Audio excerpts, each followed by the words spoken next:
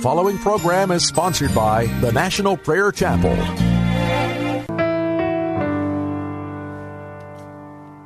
Light of the world, you step down into darkness.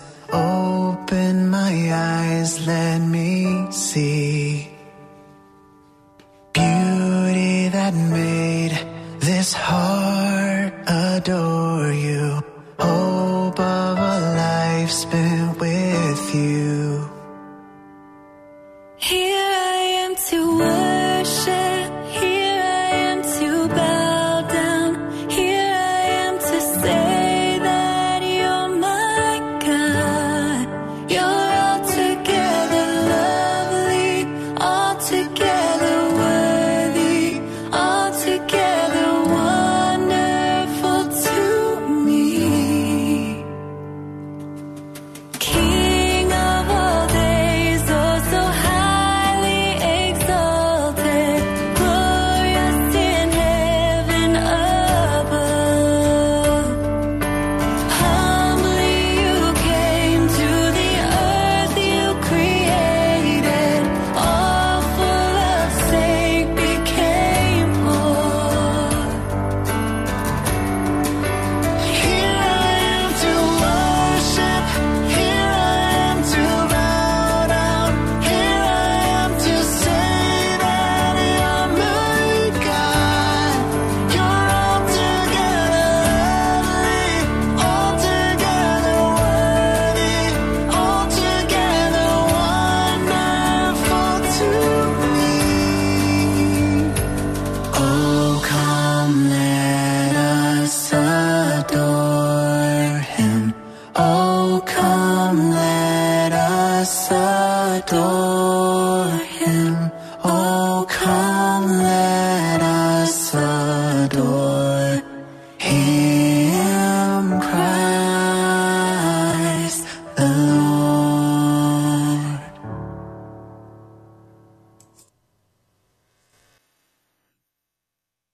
I come to you today in fear and trembling. I want to share some things with you today and tomorrow that are earth-shaking.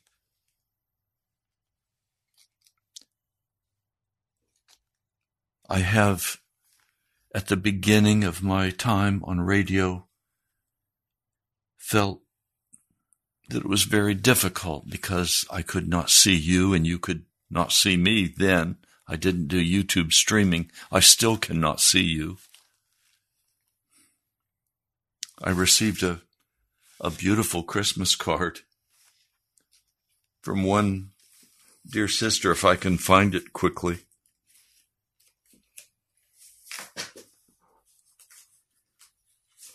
No, I don't know what I did with it, but it says,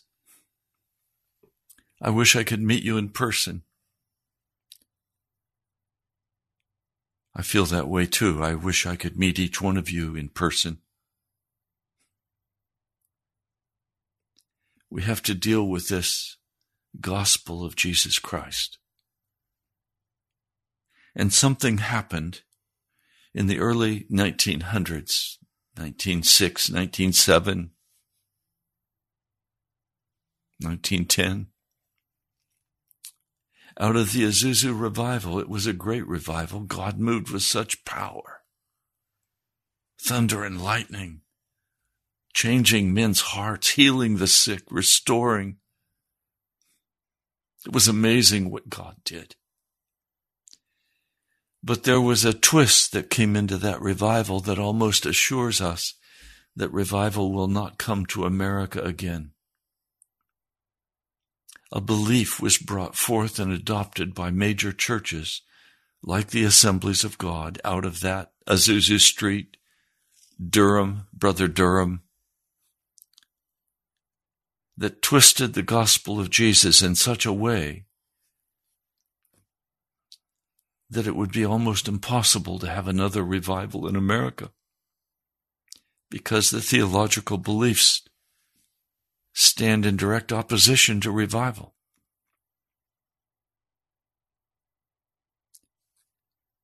Now, this really comes back to a very key issue. I'm not going to deal with all the theological issues today. I'm going to deal with something much more basic. And that is that words have meaning. Words have meaning, especially when they're connected with actions. And pride often follows words. Words express things, and then pride follows. And pride goeth before a fall. I'm very grateful that over these last years,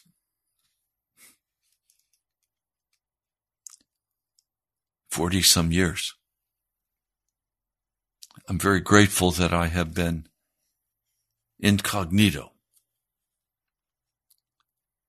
As I've done over these last 20 years, this radio broadcast in Washington, D.C., the Lord has kept me very much hidden away, where I'm not seen. I'm very grateful for that. It's almost impossible for a pastor to stand before a congregation, especially one that's growing, one that's successful. It's almost impossible for that pastor to have a humble heart before God. He becomes full of himself and his own plans and his board and his building and his fame and his books and his magazines and his jets, and it becomes really ugly. Men filled with pride cannot be used in a significant way by God. And so in America we have much that's been built called the church in the flesh. And there's no presence of God there. So they substitute for the presence of God with a band and with modern, peppy music. And they call that the anointing of the Holy Spirit, but it's not the Holy Spirit, it's the anointing of darkness. You cannot have, in most instances, any serious conviction for sin and righteousness and have 30 to 45 minutes of fast worship music. They don't go together.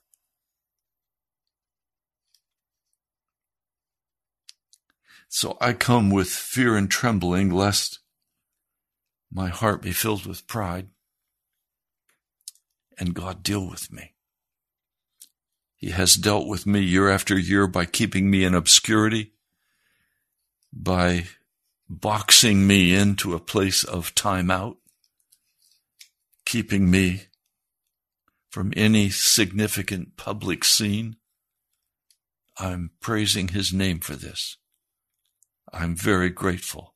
I don't want to be seen. I want to be hidden away. I don't want to be on the platform of the megachurch. I've been there. There was no presence of God that satisfied and ministered to my soul there. I want Jesus and him crucified. We're so full today of what we know, and yet it's what we know that has caused the Holy Spirit to leave the modern church. It's what we know and our rituals and our theological understandings that do not match Scripture. Oh, we think they match Scripture, and we make sure we say that boldly, but they really don't. They're lies.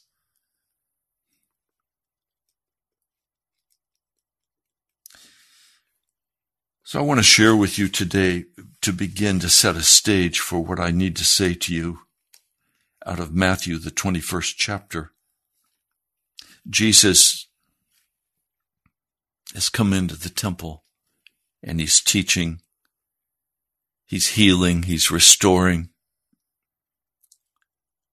And the priests and the elders come to him and they say to him, "By what authority are you doing these things?"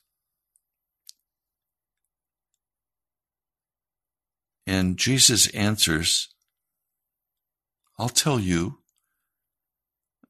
by what authority I do these things if you will tell me, was John the Baptist, was his baptism, where was it from? Was it from heaven or was it from men? So the priests and elders take a minute among themselves to talk about their strategy in answering Jesus. And in Matthew 21, verse 25, so they were reasoning among themselves, saying, if we may say from heaven, he will say to us, then why did you not believe him? But if we may say from men, we fear the multitude, for they consider John as a prophet. And having answered Jesus, they said, we don't know. He said to them, well, neither do I tell you by what kind of authority I do these things. And then he tells them a parable, a series of parables. We're going to deal with these this week. He said, what do you think? A man had 2 sons, and after having approached the first, he said, son, you must go work in my vineyard today. And then having answered, he said, I will not. But later, having regretted what he had said, he went.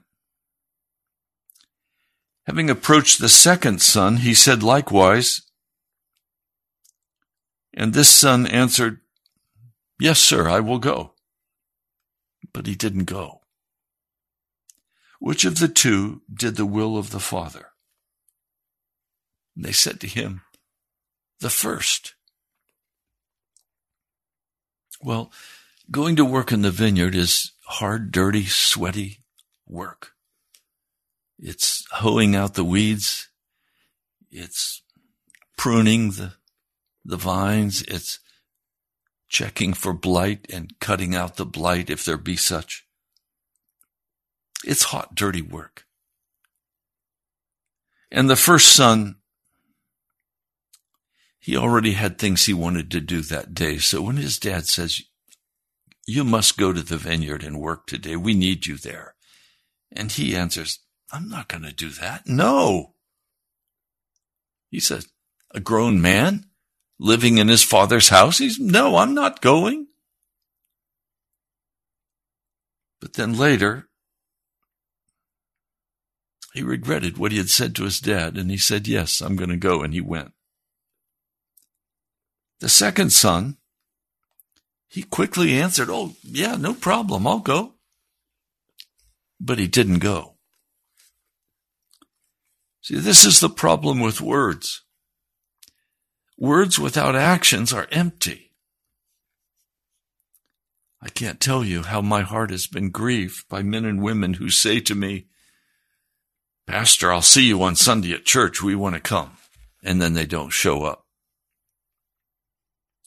Or they say to me, Pastor, I want to send an offering, and I'm going to send it regularly for the broadcast. And then they don't.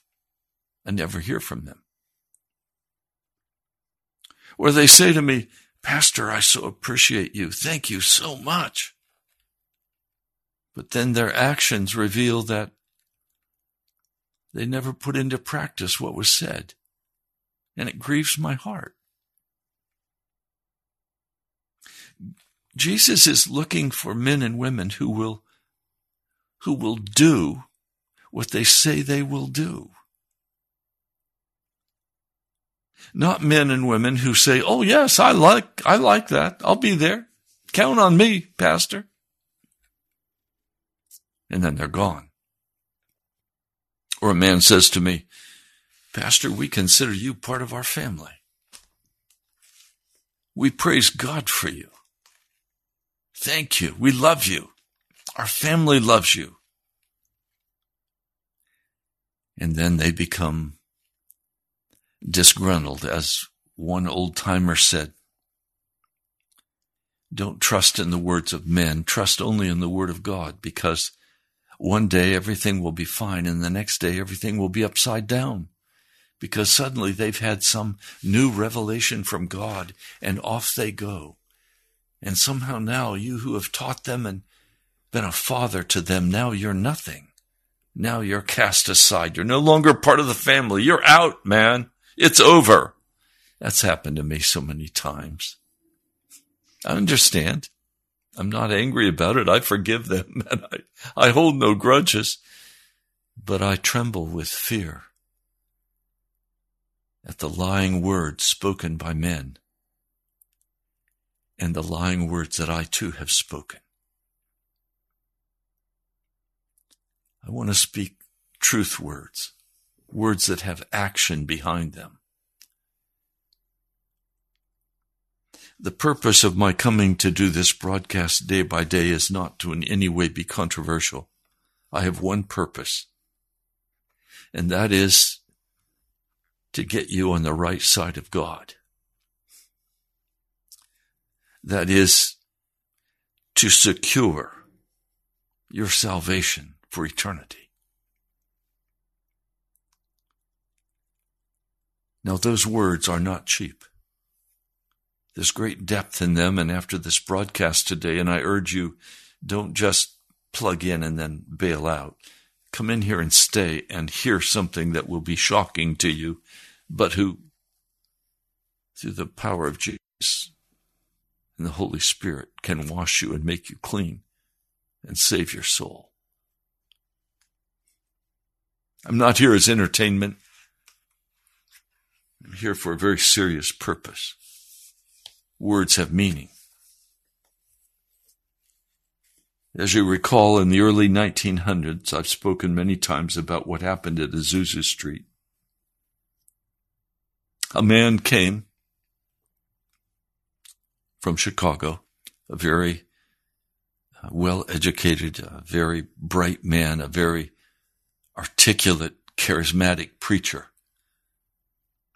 He wanted this Pentecost baptism, and so he came to Azusa Street to receive that baptism, and he did receive it. But then this man Durham, when William Seymour was out of town preaching on the East Coast, which he had no business doing, by the way, Azusa Street was powerful, and the Holy Spirit was moving in that place until he decided he needed to go travel.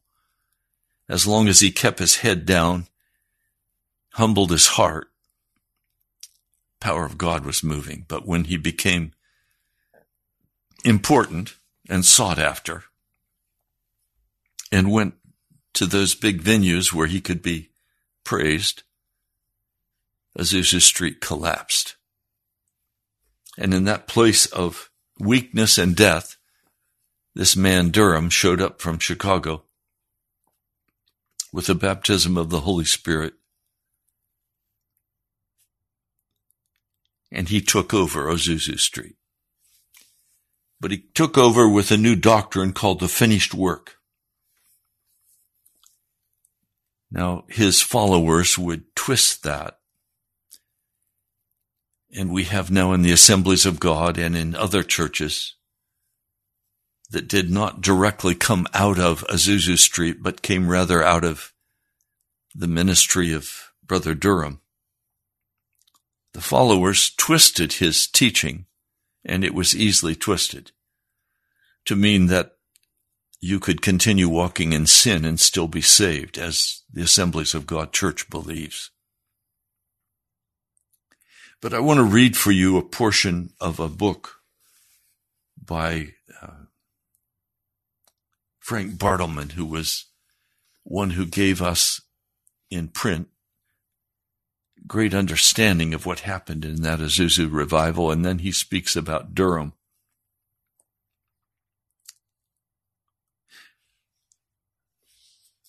Now, I do need to say that the controversy stirred up by Brother Durham, he was very aware of what he was doing, and it caused great conflict, and it divided the Pentecostal movement. It separated God's people. And you know, anything that is going to bring great separation in the people of God, who are earnestly seeking revival, who are earnestly seeking the Lord, who are walking clean before God, when you cause division among those people, you're facing a great crisis. And I'll just tell you now, ahead of time, before I read this, that Brother Durham paid for his dividing the people of God with his life. The Lord took his life at a very young age. He was told he would die because of what he had done by another man by the name of Parham. And very quickly, Brother Durham died. Now, the reason I said to you, I'm coming with fear and trembling, and that words have meaning, is that we today do not have the presence of God among us in any great measure because our words have not been followed by actions. And part of why our words have not been followed by actions is because of Durham's teaching and then his followers twisting it and incorporating it into a different theological structure that would allow Christians to think that they were on their way to heaven even though they were not sanctified fully, as Brother Durham said he was. So let me just read this. This is page 214 of the book entitled How Pentecost Came to Los Angeles, the story behind Azusa Street Revival by Frank Bartleman, who was a key part of that whole revival movement, both at Azusa Street and at other locations, and finally as a world traveler, preaching this Pentecost message across the world. Brother Durham wrote the following observations on the work sometime before he died, which are of such vital importance, I feel led to reproduce them. And so this is now what Brother Durham wrote. A great crisis is now on. Men do not see the plan of God in the present Pentecostal movement. That is what was happening specifically out of Azusa. Such a complete revolution is necessary that it staggers them. They are unwilling to see that which they have labored so hard to build up thrown down. But before God's plans can be carried out, men's plans must be set aside. God, having set aside all the plans of men, is beginning to work after his own plan. God is revealing his plan to so many that they will never consent to having the present work turned into a sect. God's people are simply not going to be led into the snare of human organization again. God has poured out his Spirit again that Jesus may be glorified. All past movements have resulted in the promotion to positions of honor of one or more men. The present movement will honor and exalt Jesus Christ. The Holy Spirit always exalts Jesus and his precious blood, as he is exalted and faithfully preached. God is restoring the old-time power, but it is not restored yet. Not seeing the plan of God, men have not met the conditions and therefore have not received all God has for them by a great deal. Many have run ahead of God. Now, these words give us an indication of the inner desire of this man Durham's heart. He loved the Lord Jesus. But I'm going to show you that as he moved forward and God spoke to him a very specific word, his pride, his arrogance stood in his way. His accomplishments as a pastor, his fame as a pastor, his following as a pastor, destroyed his heart with Jesus and caused Jesus to judge him and take his life. His life was forfeit. This is why I say I come in fear and trembling. You can go off in the flesh and do great things and call it church. You can build a mega church.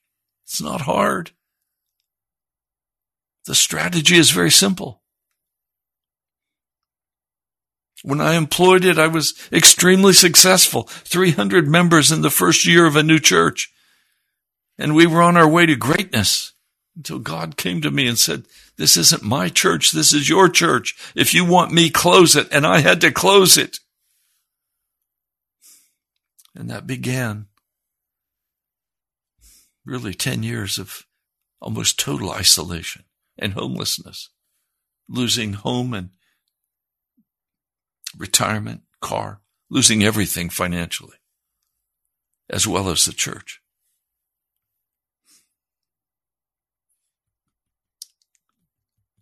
That's why I come in fear and trembling, because when you really begin to get serious with Jesus and you begin to honestly pursue him, your words have great meaning before God. And if you play with him, like Ananias and Sapphira did, like Brother Durham did, it can cost you your life.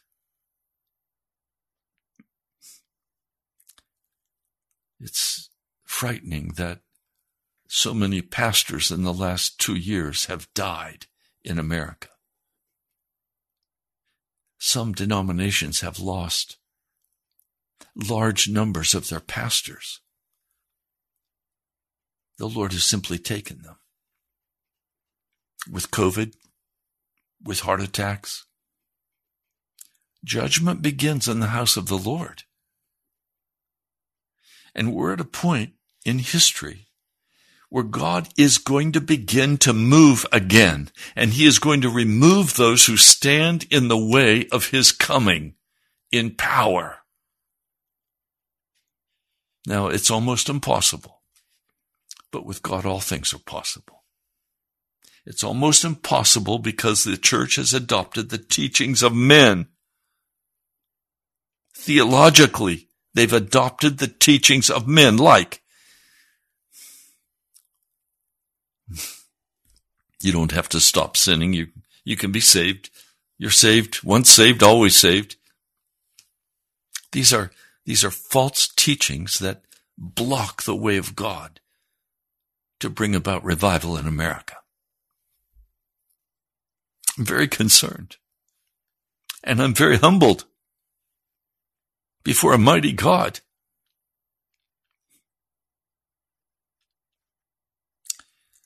I'll continue reading what Durham had to say. Shortly after God filled me, his Spirit rested mightily upon me. And he said to me one morning, if you were only small enough, I could do anything with you. A great desire to be little, yea, to be nothing, came into my heart. But it's been so hard to keep low enough for him to really work through me. And he only uses me, really, when I am little in my own eyes and really humble at his feet. When I feel that I must do something, he always lets me fail. But when I stay at his feet and feel that I am nothing and that he is all, and so just trust him, he does his work in such a beautiful way that it is wonderful to me. God is not trying to build up something else or to do something for men that will make them great and mighty, but rather to bring all men to naught, to do the work through the power of the Holy Spirit. The call of God to his people now is to humble themselves, to recognize their weakness and lack of power, and to get down before him and wait till his power is restored. The great question is, will men see the plan of God and yield to it? Will men get down in humility at Jesus' feet and pray and wait till he restores his full Pentecost power? Or will they continue to run ahead of him and fail in the end? Let God's people everywhere see his plan and begin to seek in deep and true humility. Then he will reveal himself and his plans to them. One man with the real power of God upon him can do more than 1,000 who go on their own account. Only those who are true and loyal to God and his present-day message will share in this great victory. The company who really humble themselves and stand the test, God will use to do his work. William H. Durham.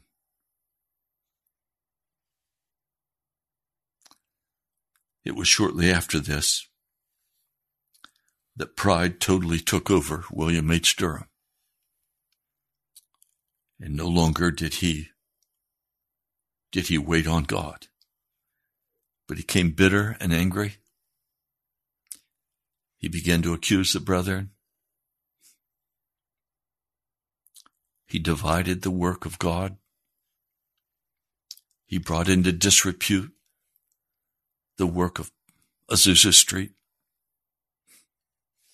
He, in fact, even tried to lock Brother Seymour out of his own church. He forced a public vote in the Azusa Street over, do you want me or do you want Pastor Seymour back? And the people all said, we want you, almost all of them. And basically that was the end of Azusa Street. Some other things happened, but the work was so divided, split. This man that I'm reading, Frank Bartleman, had been invited and regularly sat on the platform at Durham's mission, where he went and rented a big church, and Brother Bartleman would go to minister there. But as this all began to happen, he said, I can't be a part of this. And when he walked away from the platform and would no longer sit behind William Durham cut him off and counted him among his enemies.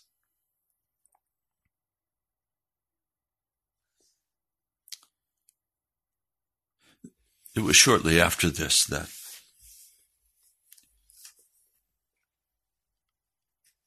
Brother William Durham died,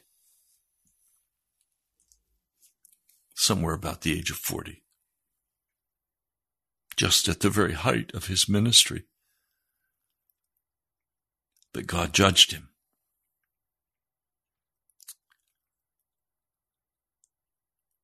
It was pride.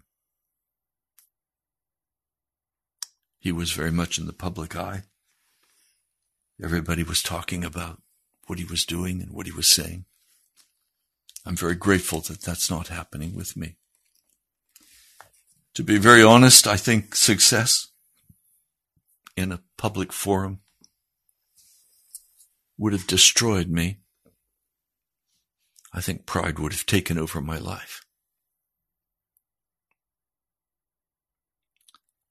I pray now that I can always be obscure and unseen, unknown.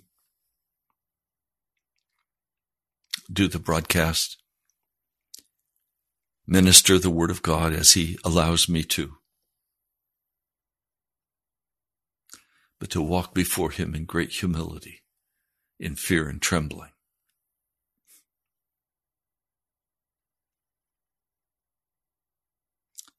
So I come to you in fear and trembling, saying words have meaning. And if the actions behind those words are filled with pride, God will bring you down to the bottom, and he will humble your heart. Unless, of course, you're not really connected to the true work of God, but you're just a cultural phenomena, and then he'll let your pride last quite a while. But God is getting ready to judge the American church. and to judge America. And we do well to humble our hearts before him and to not stand in our pride, not try to be somebody.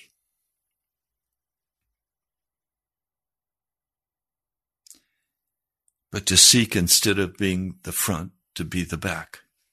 Instead of being first, to be the tail.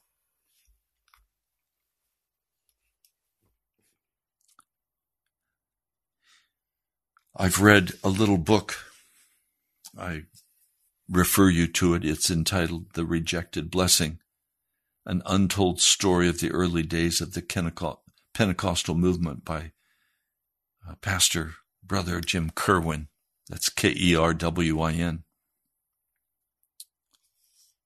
I have a well-worn copy of it. I would invite you to also find it. You can find it on the internet. Just Google Jim Kerwin's name and his websites will pop up. He has a Kernel of Wheat website, and he has some other websites. And the book, by the way, is free online. You can download it as a PDF file. It tells the story of the lost blessing of a pure heart and a pure mind, and the destruction that the American church walked into when they rejected the message of Azusa Street. So we've had some things, some starts at revival, but then pride has overtaken it, and it has become corrupt, and God judged it and cast it down.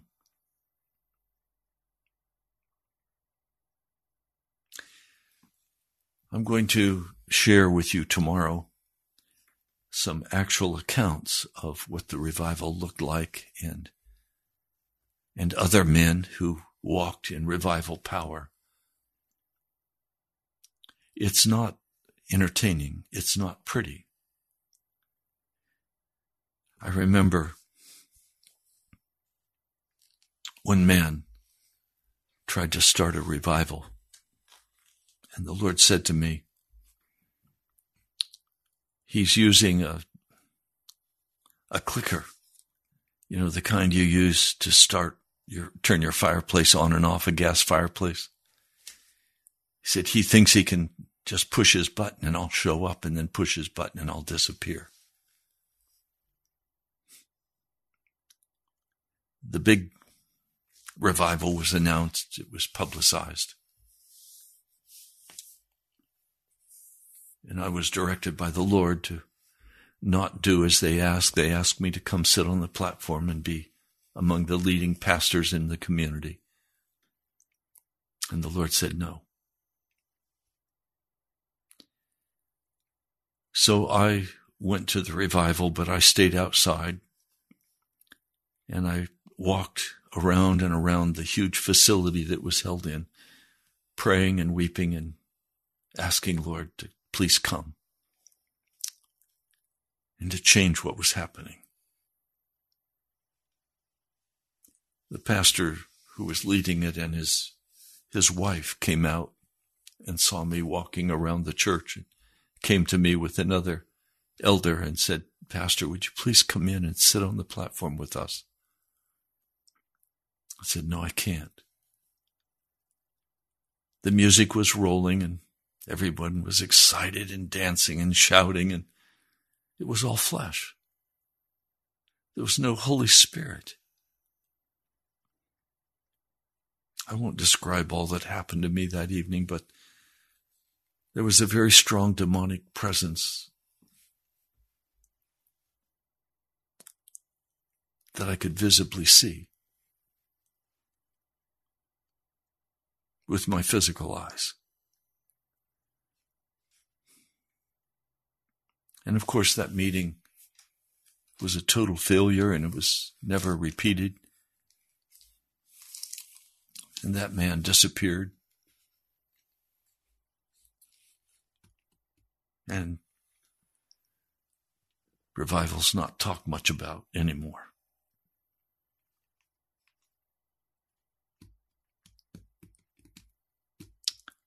Do you see how serious this issue is? The church in America is going to be swept away with all of our rituals and all of our words that have no meaning. I've sat in a number of different denominations in their churches, and I've listened to the pastors speak with such eloquence. But then I say, what did he say? What did he mean? And I have to answer, I don't know. I was not able to perceive the meaning of what he was saying. I wasn't able to connect it with any actions. If words do not connect with actions, they are meaningless and empty. Pardon me. I come and I speak these words to you. They have to have meaning. And they have to result in either you're blowing them off, or else you going before God and getting serious about the words that you've spoken or have not spoken, and making a decision. Will you go after God or won't you? Fence sitting is not going to work any longer. You've got to make a decision about what you're going to do with Jesus, because his judgments are about to be poured out on this nation. We're going to see a financial collapse. There's going to be hunger and starvation. We're going to see things that we've never dreamed of seeing in America before. And in the midst of all of that, I'm not going to talk about what I'm seeing and the trauma. I'm going to talk about Jesus, because he is the only way. He said, my body is real food and my blood is real drink. Do you feast on Jesus? Have you made your peace with Jesus? Or are you still walking in the arrogance of your own mind with words saying whatever you happen to feel, but there's no real meaning to your words? There's no actions that accompany your words. Without actions, there's no meaning. I would that you would either say you hate Jesus and you serve the powers of darkness, or that you love Jesus and you honestly serve him. Don't tell me, oh, I love Jesus, and then your actions say you love the world, the flesh, and the devil. What a wicked thing to do. And God's judgment will fall upon you. We must repent. Our words must take on meanings. We must understand that we will face a judgment before the bar of God.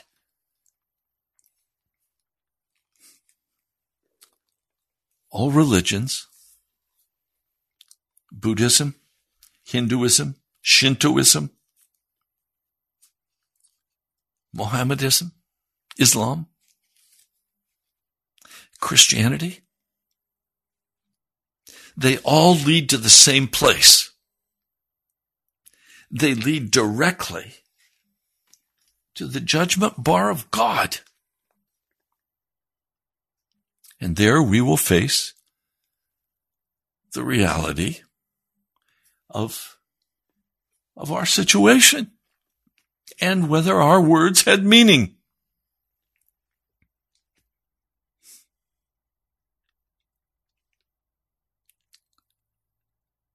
So do you say you love Jesus, but continue to walk in sin? Do you say that you've been born again,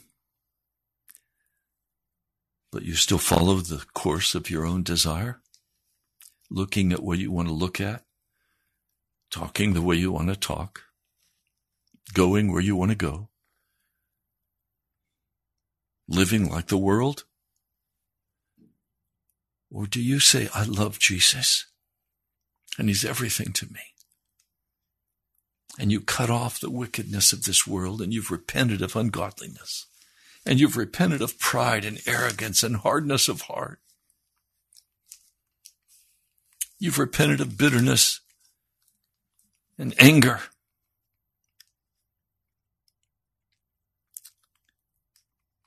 You've made restitution. You've given back to those you stole from. Do you still owe people money? Did you lie to people when you said you would pay them back? Have you stolen? Some of you have shoplifted. Have you made restitution? Some of you have had abortions. Have you repented for murdering your baby? Have you repented? Not just felt sorry. I'm saying, did you repent? Have you turned against that wickedness and you've put everything in the hands of Jesus?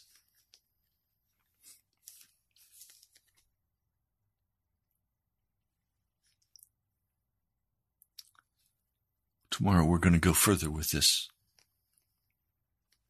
I want you ready to meet the new year. I want you to hear the word of God for the new year. And I'll tell you right now what the word of God is for this new year. Repent. Change your behavior. Turn aside from your wickedness. Get real. Speak words that have meaning. Say what you mean and mean what you say and be responsible for what you say. Don't say, I'm going to read the Bible in the new year and then not read it. Don't say, I'm going to pray in the new year and then not pray. Don't say, I'm going to go to the National Prayer Chapel and then not go. Say what you mean and mean what you say. Don't say, I'll call you, and then you not call.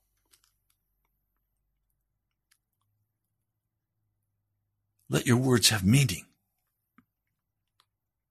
Stand on the truth in the new year.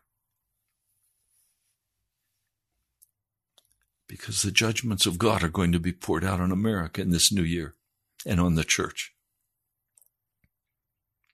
Many churches are going to go bankrupt. They're going to lose their properties. I just saw a GoFundMe advertisement for a large, beautiful church building that is being sold to the Muslims for an Islamic center. In my area, close to where I live, a beautiful Presbyterian church was turned into an Islamic mosque. Islam is spreading like wildfire.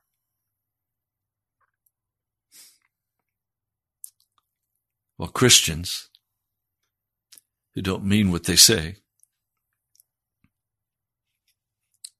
are being pushed out. So make a decision. I would that you were either a servant of the devil or a servant of Jesus Christ, but not a lukewarm American. That is, without a doubt, the most wicked and dangerous position that you can adopt.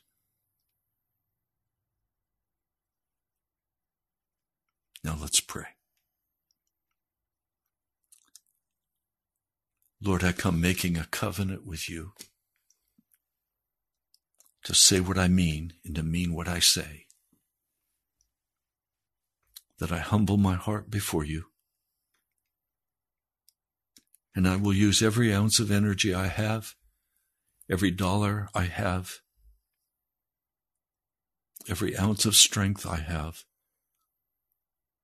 to be used by you, Jesus, to build your kingdom But I ask that you would keep me humble and break every bone of pride in my body, that you would not have to take my life like you did William Durham's or Ananias and Sapphira's. Lord, I pray for your church today.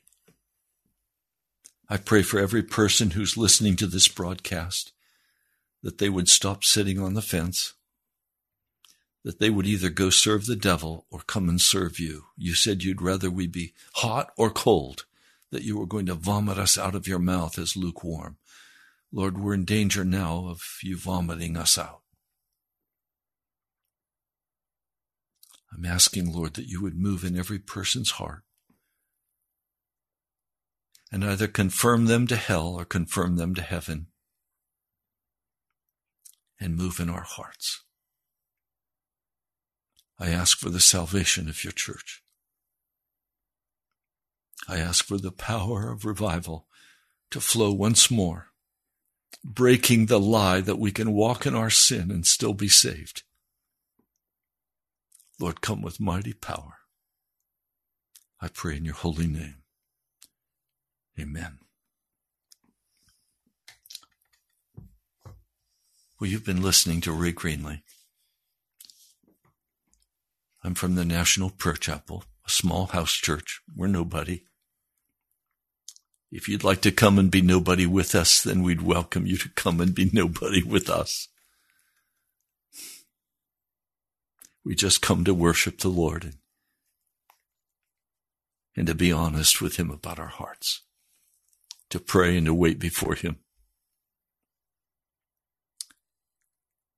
You can write to me at the National Prayer Chapel, Post Office Box 2346, Woodbridge, Virginia, 22195. That's the National Prayer Chapel, Post Office Box 2346, Woodbridge, Virginia, 22195. You can also go to our webpage, nationalprayerchapel.com. We stream live on YouTube, and we also broadcast live on WAVA, 780 AM in the Washington metro area. I want to thank each of you who participated in covering the cost for December. By God's grace, it is covered. The money is deposited in the bank, and I will write a check out of your gifts to cover the cost for December's radio. So now we're starting January in just a very short amount of time. I'd like to invite you to be a part of giving and helping us carry this ministry on. I know it needs to be national.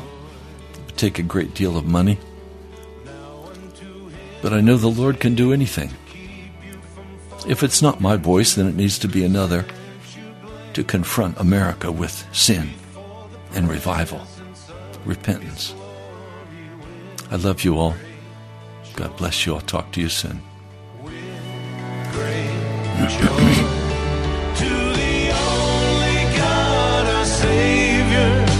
Through Jesus.